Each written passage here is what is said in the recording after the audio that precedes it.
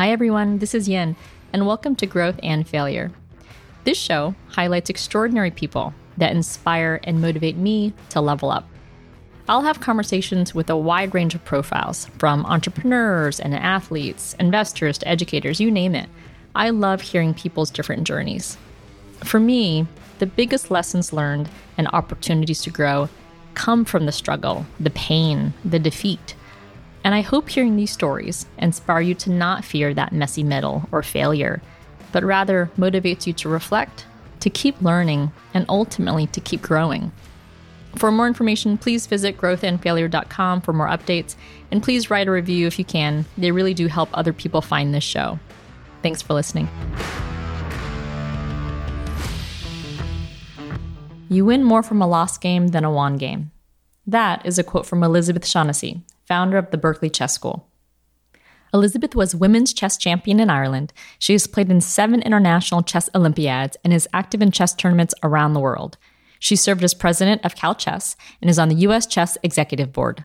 In this episode, you'll hear Elizabeth's journey. She's proudly 81 years young and mentions she has no plans on dying. She grew up in Ireland, where she had a lovely childhood and learned chess from watching her dad play. You'll hear Elizabeth say a few times, children live up to what's expected of them. And her parents expected a lot. At a time when her high school didn't offer senior math classes for girls, her dad insisted that Elizabeth at least get tested. And not surprisingly after that, girls were allowed to take that class after she and 9 other girls passed the exam. She graduated high school at the age of 16 and traveled throughout Europe for 2 years, which eventually inspired her to become an architect after college in Dublin. When I asked her about some of her most impactful failures, she highlights giving up piano too soon because she didn't think she was as good as Mozart or Beethoven. She also says architecture was another failure for her because she didn't think she was very good at it. It wasn't until we started speaking about the Berkeley Chess School that the light and passion in her eyes really lit up the room. She held her first chess class back in 1982 at her son's elementary school, and she had a surprising 72 students show up that day. Today, the Berkeley Chess School reaches 7,000 kids annually throughout 150 Bay Area schools. Her goal isn't to create world-class chess champions or grandmasters, which, by the way, the school has done.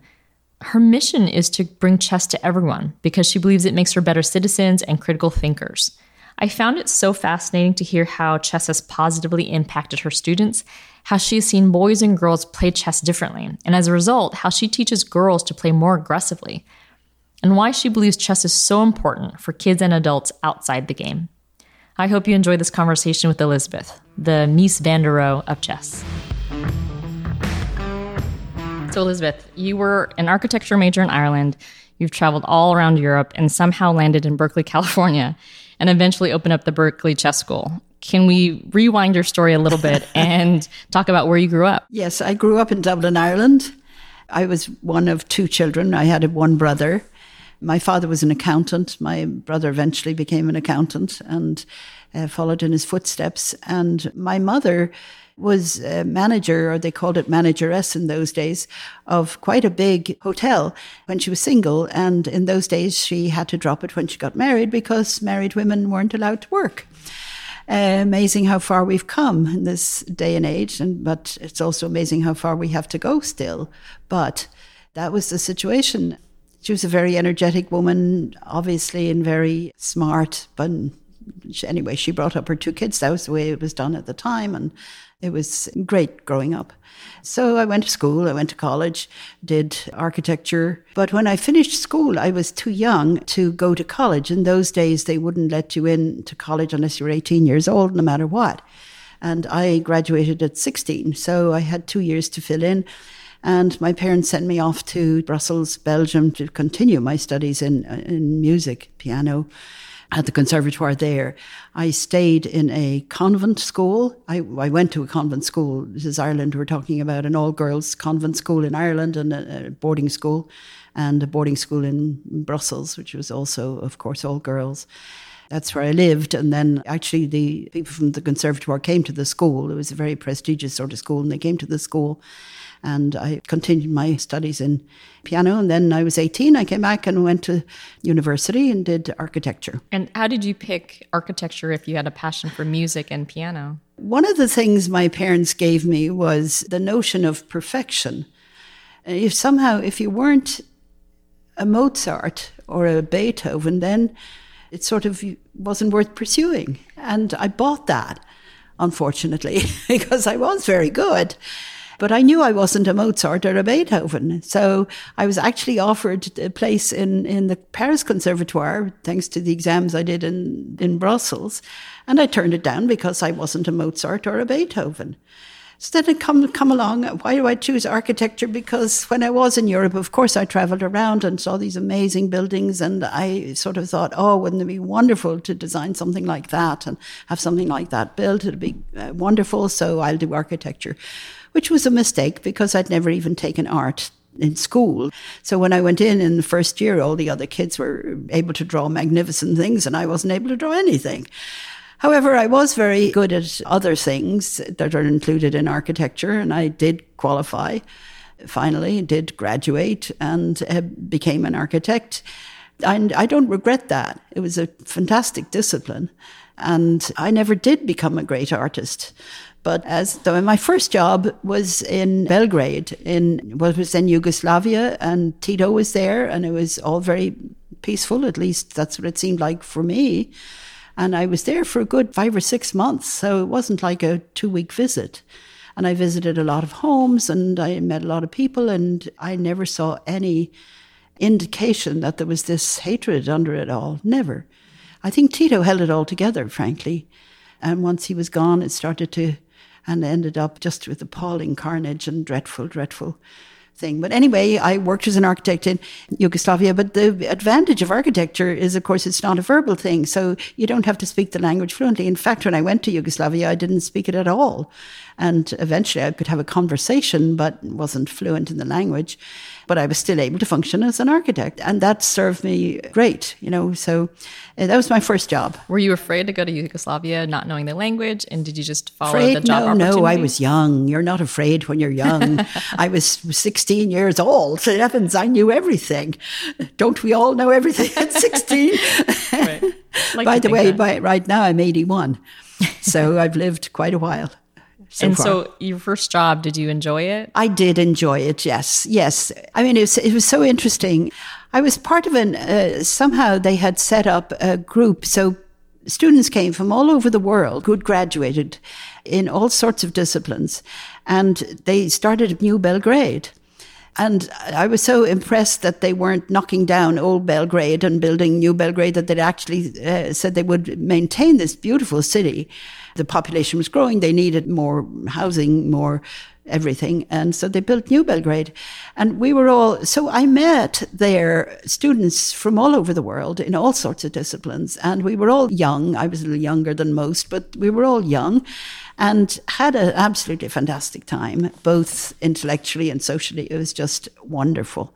The Yugoslavs were very friendly, nice, outgoing people, handsome men. They also had a system. They started very early, I think 6 o'clock in the morning, but it all ended at 2 in the afternoon. So it felt as if you had every day off. At 2 o'clock in the afternoon, you'd go swimming or you'd go, to the beach, and then you'd go to bed early. But it felt as if you'd every day off, which was amazing. The other extraordinary thing was there was extraordinary, it shouldn't be called extraordinary, but it is. There was childcare in the basement of the building, a very large high-rise building. So mothers could go down and nurse their children. They could go down if the child was crying excessively. They could go down and take care of their children. This was in 1962. We still haven't got it here in this so-called developed country. Definitely extraordinary, given my childcare situation. Yeah, this was, quote, communism, except they were socialist, but they weren't communist, and Tito had declined to join the USSR.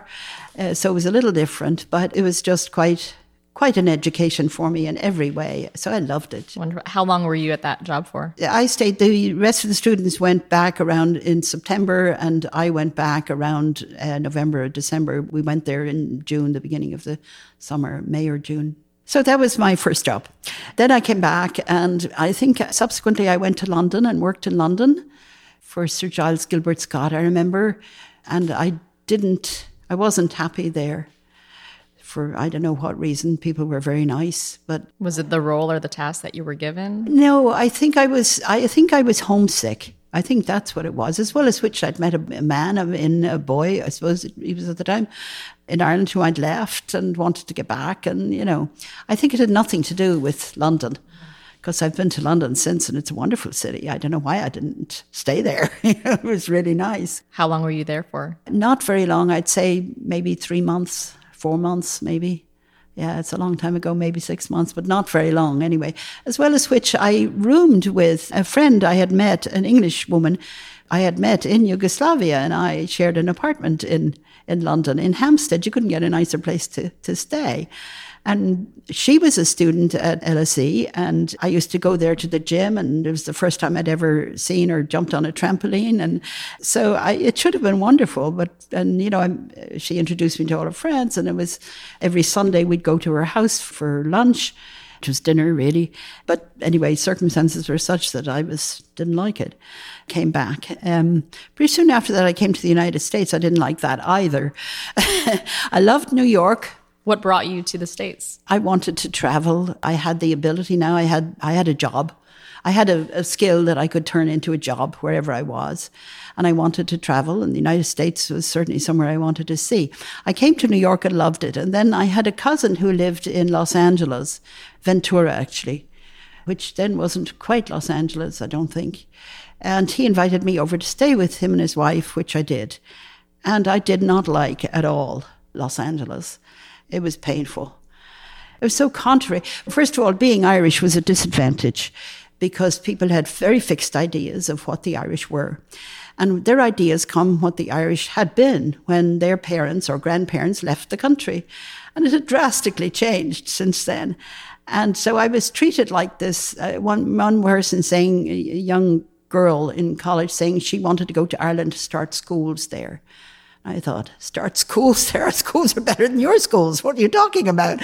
Were you there just for a visit, or were you there for No, a job I assignment? worked How there. long were you I worked in a Ventura? place called Oxnard, of all places, which is really not a very nice place. But I lived in Ventura, which was a lovely little beach town at the time. And the weather was lovely, and the skies were blue, and it wasn't smogged over, and it was really lovely at the time, Ventura. But Oxnard was pretty grim. But I worked there, and I worked for a wonderful firm. I got along very well architecturally in the job. I loved it. But I did not like the social life there, and I came home. Actually, soon after I came home, my father died. Well, I came back in about July. My father died in August. My brother had married and moved out, and he was 6 years older than me. He'd married actually young, so he'd married a long time. How old were you when you moved back to Ireland? I think I was 25 or No, I was older, about 27, 28, and moved back. But it was also interesting that I came to America at that time. So easy to come. And I got a green card, so with no trouble at all. So then I stayed in Ireland, and I worked in Ireland, lived with my mother, and worked there as an architect, and started my own practice, actually. Because whilst I wasn't a Mies van der Rohe, I was good at my job in that I did listen to what people had to say, and was able to produce what they wanted on the whole, and therefore people liked to work with me. They could get what they wanted. But architecture was not doing it for me. I was not a Mies van der Rohe. I was not a Beethoven. I was not a Mozart. I was not perfect. And so why bother? Then one day I met my husband-to-be. And that's an interesting story. There's too much to say. I'll just go on. He came, his name was Shaughnessy. And my maiden name was O'Shaughnessy. And he came, as Americans do, to look up their heritage or their past or whatever it is they feel they're missing. And we in Ireland scorned at that, of course, because we never moved anywhere, so we knew who everybody was. But anyway, he came looking for his heritage, and that's how we met. The story is he knocked on the door, and said, I'm looking for my past. And I said, forget your past, I'm your future. But it didn't actually happen quite like that. But what happened was I didn't take him seriously at all. We went out together. I think we knew each other all of 3 days. And I was leaving to play chess in the south of England, and he was going back to the United States. So we both went our merry ways. I had a boyfriend at the time, and it wasn't a chess player. And I went with him to the south of England to play chess. And that was that. I thought, another American passing through. But in fact, he then started to write poetry to me about me and for me and romance and whatnot. And I thought, oh my goodness. And so he'd fallen in love with me. In 3 days. That is tremendous. In 3 days. I can see why. Right. In 3 days. Maybe if we'd stayed together longer, he'd have changed his mind. But 3 days is it. So he invited me over, and I had been in California and I didn't like it. And that's where he was. He was from Iowa. He had come with I forget, a GI something to go to Bolt Hall to do law. I forget what it's called, but they pay for you somehow. Oh, UC Berkeley, the Bolt School of Law? Yeah. Yeah. He'd graduated from my Iowa University, yes, in English it was. And then he went as a soldier, and then it was the Korean War. And then he came back and had this opportunity to go to graduate school, and he did, and he came to Bolt Hall and he became an attorney. So that was his story. But he stayed in Berkeley, as anybody in their right mind would. And I understood California to be what I had experienced in Los Angeles, which was not at all the same, or at least I should say in Ventura. So I thought, oh God, California, I don't want to go to California again. He said, oh, it's different. North California is different from Southern California. And I told him all my complaints. So I thought, gosh, I'll chance it. So I came over and I fell in love. After that, we lived together for a while. Did you fall in love with him or with Berkeley? Both. I mean, Berkeley helped. But yeah, it was clearly very different and much more like Ireland in terms of their philosophies and social thinking and all of that. So going back a little bit, that's your first mention of chess when he visited you and then kind of returned back to the States. You did mention you were going to a tournament in England. Did you always love chess growing up? I learned chess. It was played in the home, as it is in many places in Europe. Almost every home in Europe at that time would have done that and played the piano too. So my brother was 6 years older than me, so I watched my brother and my father play. Also, during World War II, where a lot of people wanted to leave Germany, who were not safe in Germany. And this particular Catholic family, the man was the ambassador from Lithuania to Germany at the time, and they were under threat. So they left with their one son. So there was a man and his wife and the son. The son's name, I remember, was Katutis Sherpa.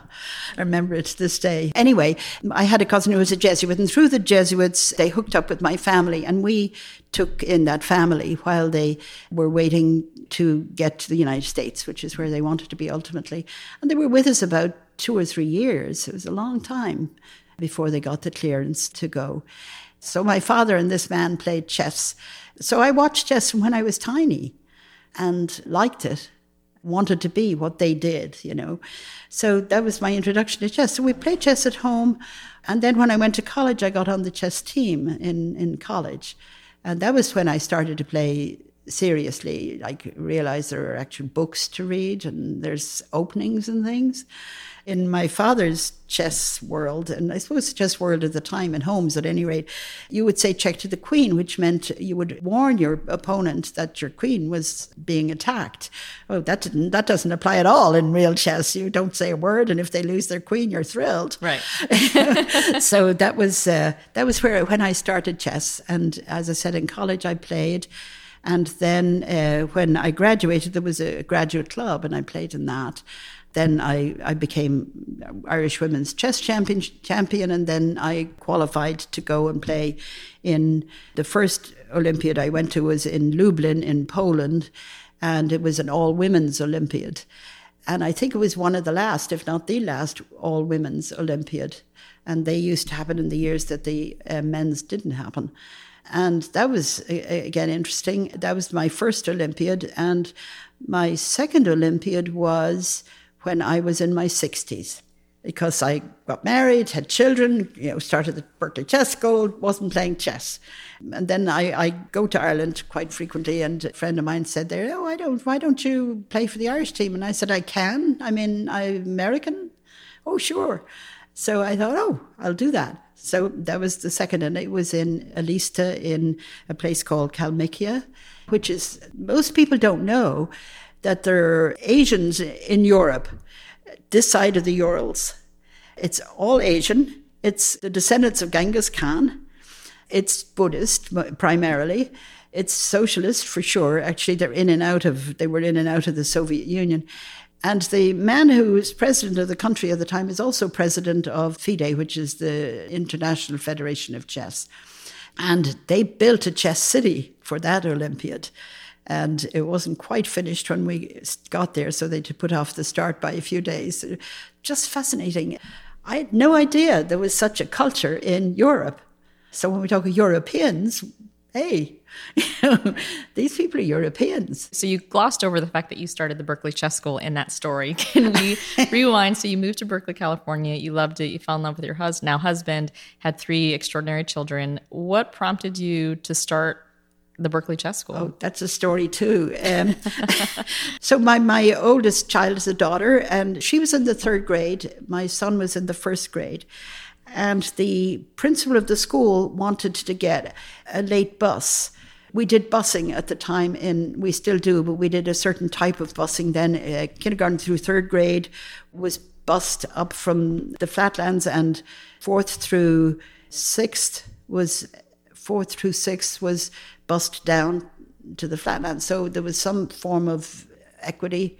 Everybody had to bus at some point to everybody else's location. So they were in a K3 school in our neighbourhood. So they weren't bused for the K3, and they couldn't wait to be bused. They just couldn't wait to be bused to be in the 4th grade and get on the bus and go to school. That was very, very thrilling for them.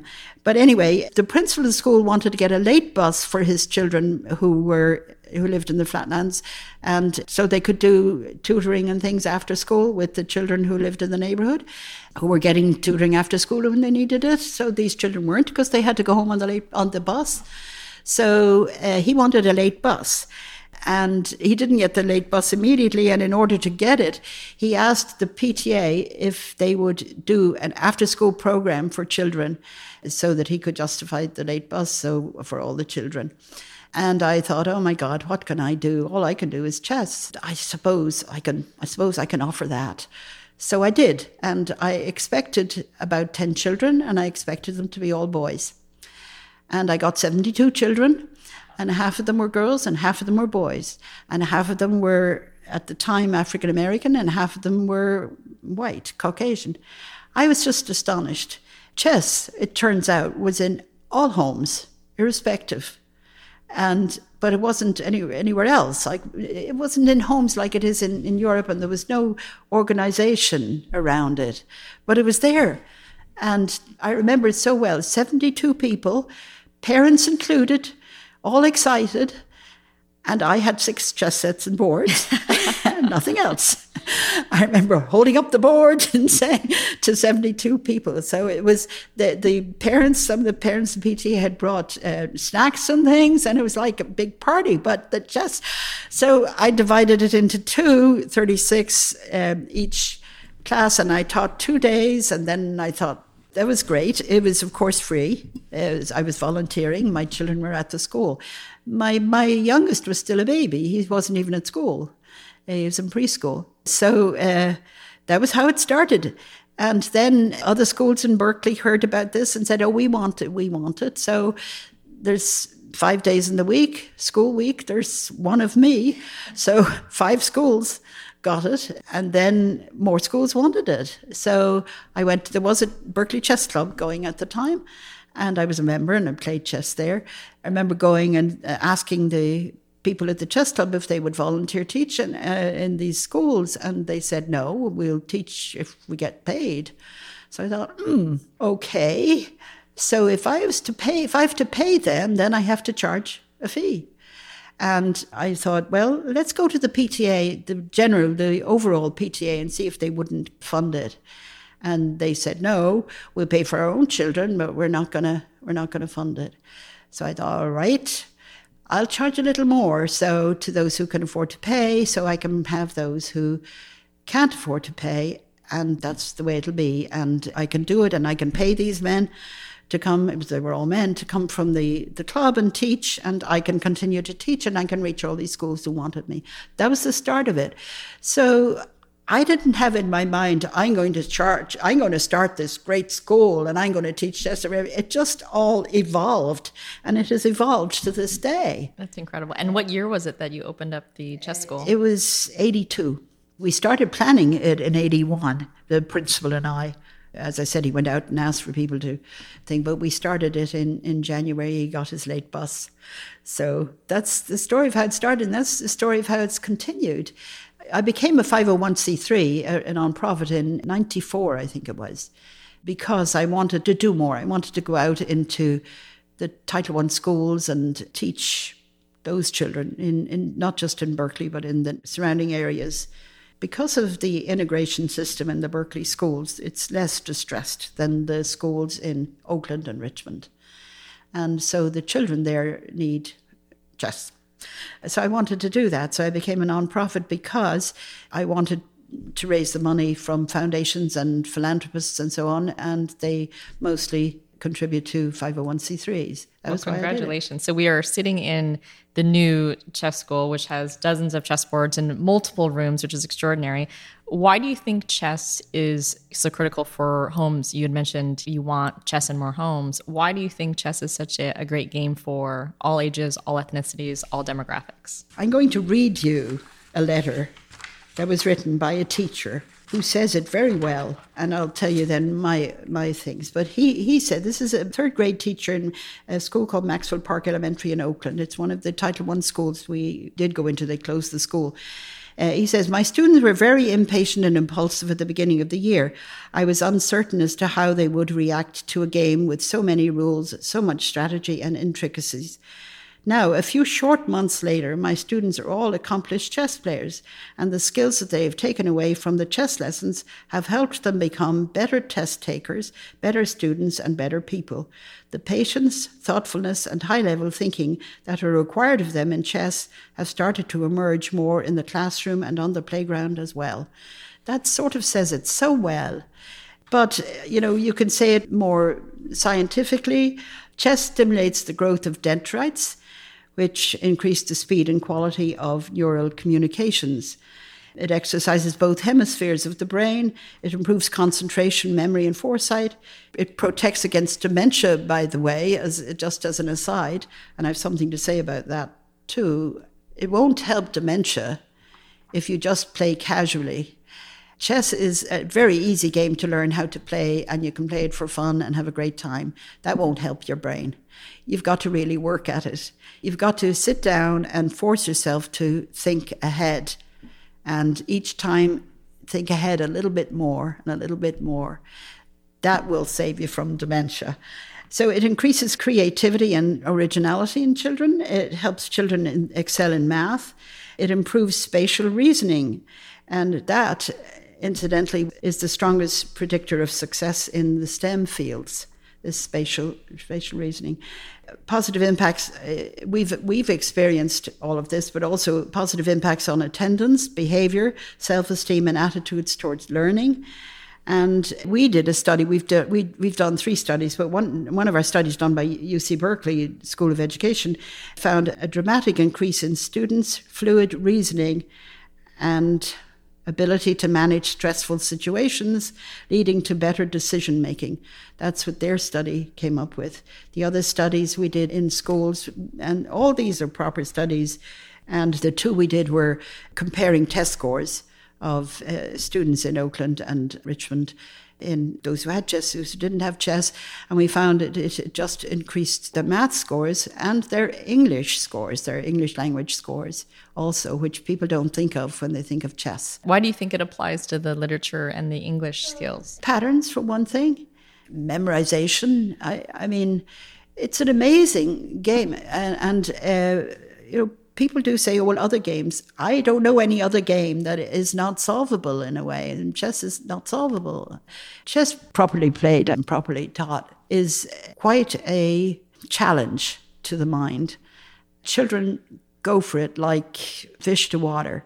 And that's given that today they also go for these video games that last seconds and they go on to the next one, the next one, the next one. There's no challenge really of any depth to their brain, that they actually go for chess, love it. It says something about the human brain, and our society's wrong. The human brain wants, longs for, needs this in-depth real stimulation, which chess gives them. And chess is, of course, a game. It's fun, and the kids are drawn to it as a game and fun, and all the while, as they have to get better if they want to win, they have to work at it if they want to win, they do it, and they love it. And to me, that's the human mind. I also, of course, feel very strongly that our human mind, that all children are born equal, and the human mind can be developed in this way. And I've seen it again and again and again in these schools I go into, where the children just lap it up and they go back into classroom, and most importantly, really, is they pay attention, they listen. And you can't learn if you don't listen, and that's a big reason why these children are not learning. But through chess, they learn to listen. That story from the third grade teacher must be so rewarding to hear, because it's from your direct programming and schooling. What do you think it is about chess that keeps children so interested? And the reason, we heard about the school initially is my 5-year-old is enrolled and he loves it. And we actually signed him up for chess because he's a terrible loser. He's not athletically inclined, but I wanted him to have more exposure to failure. So I said, what can I give him or surround him with that gives him a lot of loss or potential loss frameworks? And he happens to like games. So we said, okay, let's try chess. He loses almost 100% of the time, and it's the only game or sport that he will like playing, even though he knows his exposure to loss is pretty high. Yeah. And I don't know what it is about it, but it's the problem solving, the game, the one-on-one interaction, all of it he just really enjoys. But what do you think it is, especially in children who are generally weary of loss or challenges, or they want to be so wonderful at everything they do? Why do you think it appeals to children so early on? Chess, because chess challenges your mind. And like I said a few minutes ago, the human mind wants to be challenged, and children automatically fall into that. Also, I have to say that the child who doesn't care whether he or she wins or loses will probably never be a good chess player. That's not to say they shouldn't learn how to play it, but it's the child who hates to lose, or the person we all hate to lose. And chess teaches you how to survive losses. George Koltanowski, he's Guinness World Book of Records for the most blindfold chess wins ever. He's now deceased, but he was on my first board when I became a 501c3. He was also my mentor and was a great help to me at the time. But I remember he offered to come. He was old. I remember he offered to come to play a simultaneous exhibition at Oxford School, which is the elementary school where I started. A simultaneous exhibition is where one player plays 20 or 40 people at the same time. And here was this champion coming to the school. And I remember a little boy. We're all excited about this, and what was going to happen, and they were all going to win. And I remember this little boy, maybe about 6 years of age, looking up at George and saying, "But he's old. I'll easily beat him." But he learned. He didn't easily beat him. In fact, of course, he lost to none of them. Now, in my long experience now of dealing with children, the boys can take the loss much better than the girls. And why is that? The girls are just as competitive as boys. But the boys, through their sports mostly, know that you live to fight another day. The girls, meantime, have been playing house or playing with dolls or playing not a win-lose game. Boys play a win-lose game. I mean, I had 2 sons after I had my daughter, and when they would crawl, they would go after a ball and try and get it between 2 posts. And my girl just simply didn't do that. Do you find that the female students you have that are exposed to more athletics and sports outside of chess, that they're more open to the losses that they encounter here? Yes, and the girls that we have who stay are usually girls who also play sports, play physical sports. Have you noticed the difference of learning? I think you had mentioned spatial reasoning beforehand, and there's a lot of research on education that say boys learn very differently than girls, whether it's literature or spatial reasoning. Have you seen that applied in chess where they learn differently, strategy or opening? No, not that they learn differently. They do things differently. Girls are much more sociable and they like groups. And if you can get a group of girls to start chess, they're likely to stay with it. If you can't, they're not. But if you switch that to boys, if it was an all-girls thing like ballet and you bring in 2 boys, they're not going to stay either. They also need a group. But girls need it more and women need it more. I don't know whether that's innate or whether it's formed. I don't know. But I don't see that they learn differently. I do see that they react differently. I see a lot of things. Among them are the expectations that the parents have. It's totally different for girls and for boys. Now, parents are their lives. I mean, they're their world. And if a parent wants this, they try to give it to them without even thinking about it, really. So if the expectation is that you have a good time, but it doesn't matter whether you win or lose, and then it doesn't matter whether you win or lose, and we just have a good time, and dads will say to me, isn't it great, my girl is playing chess, it's wonderful, and they're all so happy. And they're delighted, and the girl comes out and everything is happy. Take a boys' tournament. It's mostly boys, so we don't do boys-only tournaments. We do girls-only tournaments, but we don't do boys-only tournaments, but it's mostly boys. So, and the boy comes out and did you win? Well, didn't I tell you not to play that move? Didn't I tell you how to do this? So boys are expected to win, and girls are not. That's a huge, huge difference.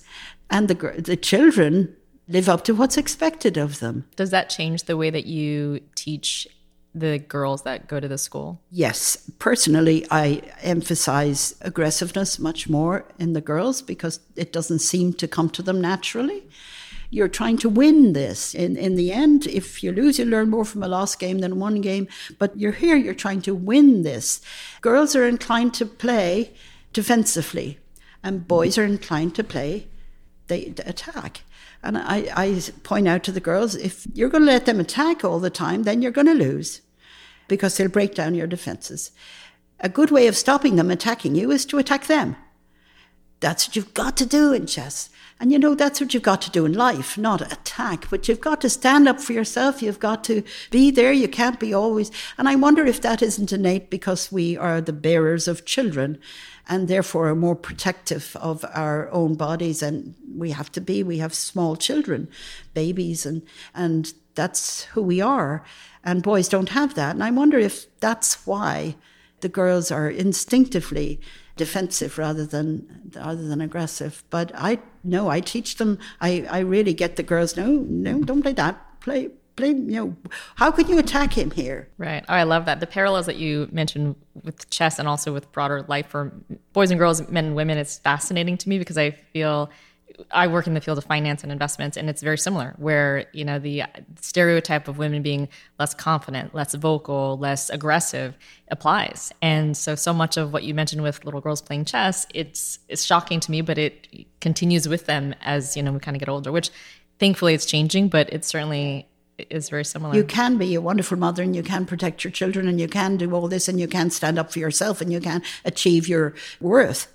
Achieve what you can achieve. You can do it all. You can. What are your long-term goals for the Berkeley Chess School? Getting a building was a long-term goal of the Berkeley Chess School and of mine. And why? Why? Because I think it's such an amazing thing for society, for children, and children grow up to be adults. And it's just a great thing for society to have people who critically think, for example. And you've got to do that in chess. I think our voting results would be quite different if our population were critical thinkers. I think you wouldn't take what you see on the television hitting you as truth. If you were a critical thinker, you would say, oh, why? How? Who's behind this? You'd ask these questions, and we don't as a society. In chess, you've got to. So I think it's such a wonderful thing for society. And what I have established has taken a lot of my life. And I've finally become the Mies van der Rohe of chess, or Mozart. So I was able to achieve in that and felt very, very good about doing it. So I wanted it to be permanent for future generations. We are a 501c3. I don't own this building. It really belongs to chess. And that's what I wanted. And it'll go on. It'll go on. Luckily, I do have my son who's in the program and sort of running it too with me right now. And he's willing to continue doing that if I ever die, which I don't plan to. So that's what I have. But now the future, I want, this building isn't big enough for our classes. On Friday nights here in Berkeley, we have 8 sections of chess, 8 classes of different levels. And it's just very rich because all the children in the class are the same level, unlike out at the schools where there's a whole mix. And therefore the teacher can teach to this exact level and the children get the most out of it. Well, we don't have 8 classrooms here. I want to raise the money to put another story on. And then I will feel it is established, it will go on. And then what? Well, our mission is to bring chess to everybody. And that is the mission ultimately. The building will help hugely. For example, when we run a tournament, what we pay in mortgage payments for buying this building is less than what we paid in rent. To rent halls, to run tournaments, to rent rooms, to run classrooms. It makes all the sense from any viewpoint what happened to us. So when the building is eventually meets our needs, then we can even more fully address. And I mean everybody. I mean the children from age 5. I try not to do 4-year-olds. On to students in college, to adults, to seniors, to everybody, to old and young, rich and poor, male and female. I've seen a huge increase in the number of girls who take chess from when I first started, though my 50% of the 72 who came were all girls. But anyway, so that's my vision for the future. When I first started this, people laughed at me. They said, who do you think is going to pay to teach chess? Well, I had 3 kids. I was paying for soccer. I was paying for ballet. I was paying for piano. I was paying for everything. Why not pay for chess? And of course, I was right. Yes, parents would and did pay for chess, more so now than then.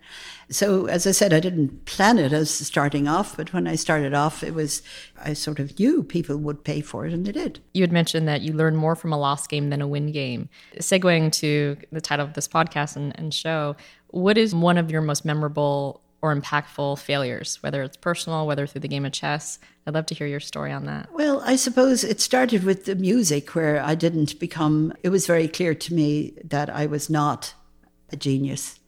And so that was, in a way, a failure because I'd gone quite far in music. I'd played in the orchestra at school, and obviously had this offer, but I felt I wasn't up to it. So that was a failure. And then I went into architecture, and that was a failure too. You know, I longed to produce these marvelous things, but didn't have the giftedness to do it. So that was a failure too. And then I hit the chess and children, and I feel this has not been a failure. This has been a success. But of course, if I had been a working mom in architecture or music, then this wouldn't have happened. And I feel this is enormously worthwhile. Would have been great to be Mozart too, but and that it certainly has ongoing worth forever. When you're looking at the kids and you're teaching them strategy and opening moves, and they are at the end and one student has to certainly win versus the other, do you have certain things that you say or strategy lessons or processes in place for the kids who don't take the loss so well? Well, I warm to them because I said if they don't take a loss well, it means they're going to be good chess players. You hang in there. Yeah, I tell them it's a game and that they learn more from games and to become.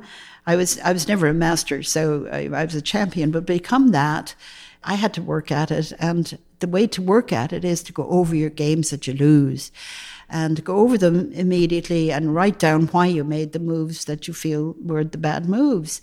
Then if you have a teacher at school or wherever you have, show your game to the teacher who's better at chess than you are, who will say, oh, maybe you should have played this or maybe you should have played that. But essentially, you should go over it yourself with your own mind while it's fresh in your mind as to why you made these blunders. And often you will find, dear child, that it's because you moved too fast. So that's very simply solved. Move slower, think deeper. It's easy to say that, but it's harder to do. So if you go over your own games, you'll begin to realize, I should have not moved so fast there. And if I hadn't moved so fast, I would have seen it. So you have the ability to be able to see it and not make those mistakes if you just take the time. Those sort of things. But mostly children, if they're crying, there's nothing to say except, it's okay, you'll win the next time, something like that, The other thing we pride ourselves in the Berkeley Chess School of doing is considering the whole child, not just, go to this tournament and win for the Berkeley Chess School and you'll come back with a trophy and all be proud of you. That's all true, but it's not why we're doing it. I'm not doing it to produce geniuses or grandmasters. I'm doing it to reach all the children, to help all the children become better citizens. Now, we have produced, actually this year, one of our former students became United States champion against huge odds. He is a grandmaster, of course. We have another grandmaster who's, in fact, both of those were second to Magnus Carlsen when he played his first.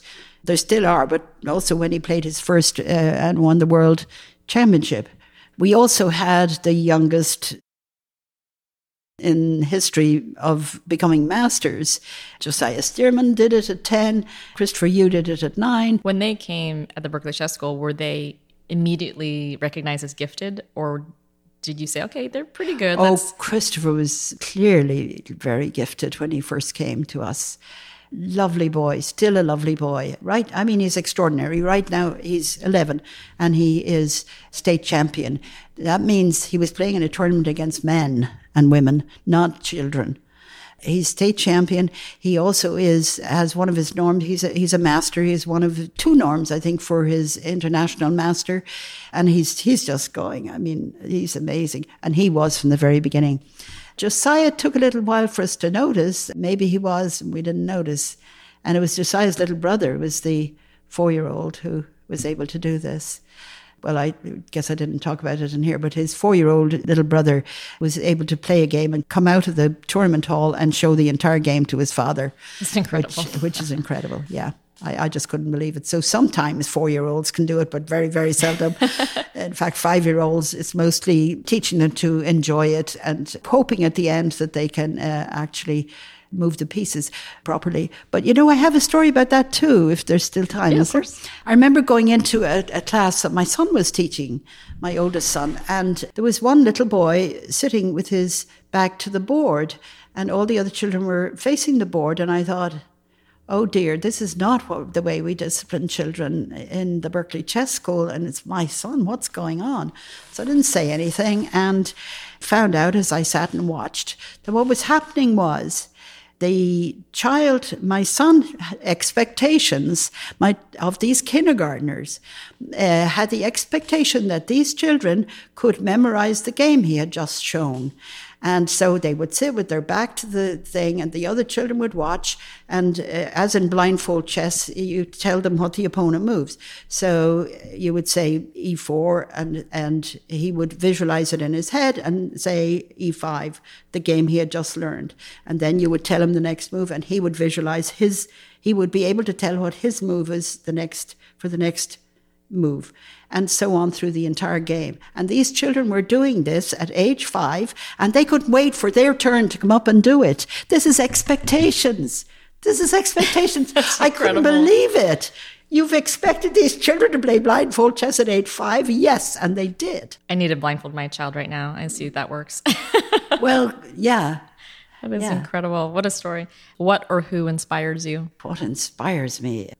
Potential of what I can still do and whatever time is left to me. I told you earlier I don't plan to die, but is all that can be done in that time in this field is what keeps me going. Also, the game itself is amazing. It's enjoyable as well as doing all these wonderful things. And of course the children, and to see those little eyes light up as something connects in the brain, as I mentioned earlier, is just such a plus. So that keeps me going. And your other question was who? I hate to say this, but my parents really. Yeah, I was thinking of my mother when I read through some of your stuff, and she would say, I sometimes feel overwhelmed by what I have to do, what I create for myself to do, but there's more to do than is the time in which to do it. There simply is. So what to do? And you can become utterly depressed or think, I can't handle this. And she would say, you know, you can only do what you can do. Don't beat up on yourself. Do one thing at a time. And I just do that, and it calms me down a bit. And so other things are not getting done. You can only do what you can do and just do one thing at a time. And it's great advice. And also my parents were so supportive of me. They thought the world of me and my brother. And God, that's the expectations. I mean, does that help you in life? That you're told from a child you can do anything you want to do. And I was a girl in that time when I told you my mother couldn't work. Different times. And yet my parents, in my boarding school that I went to as a high schooler, they didn't have advanced math because we were girls.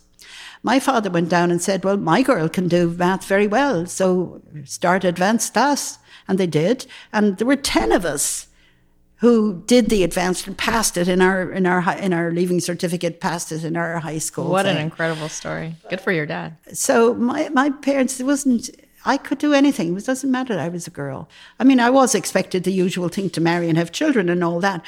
But that was a given. That was going to happen.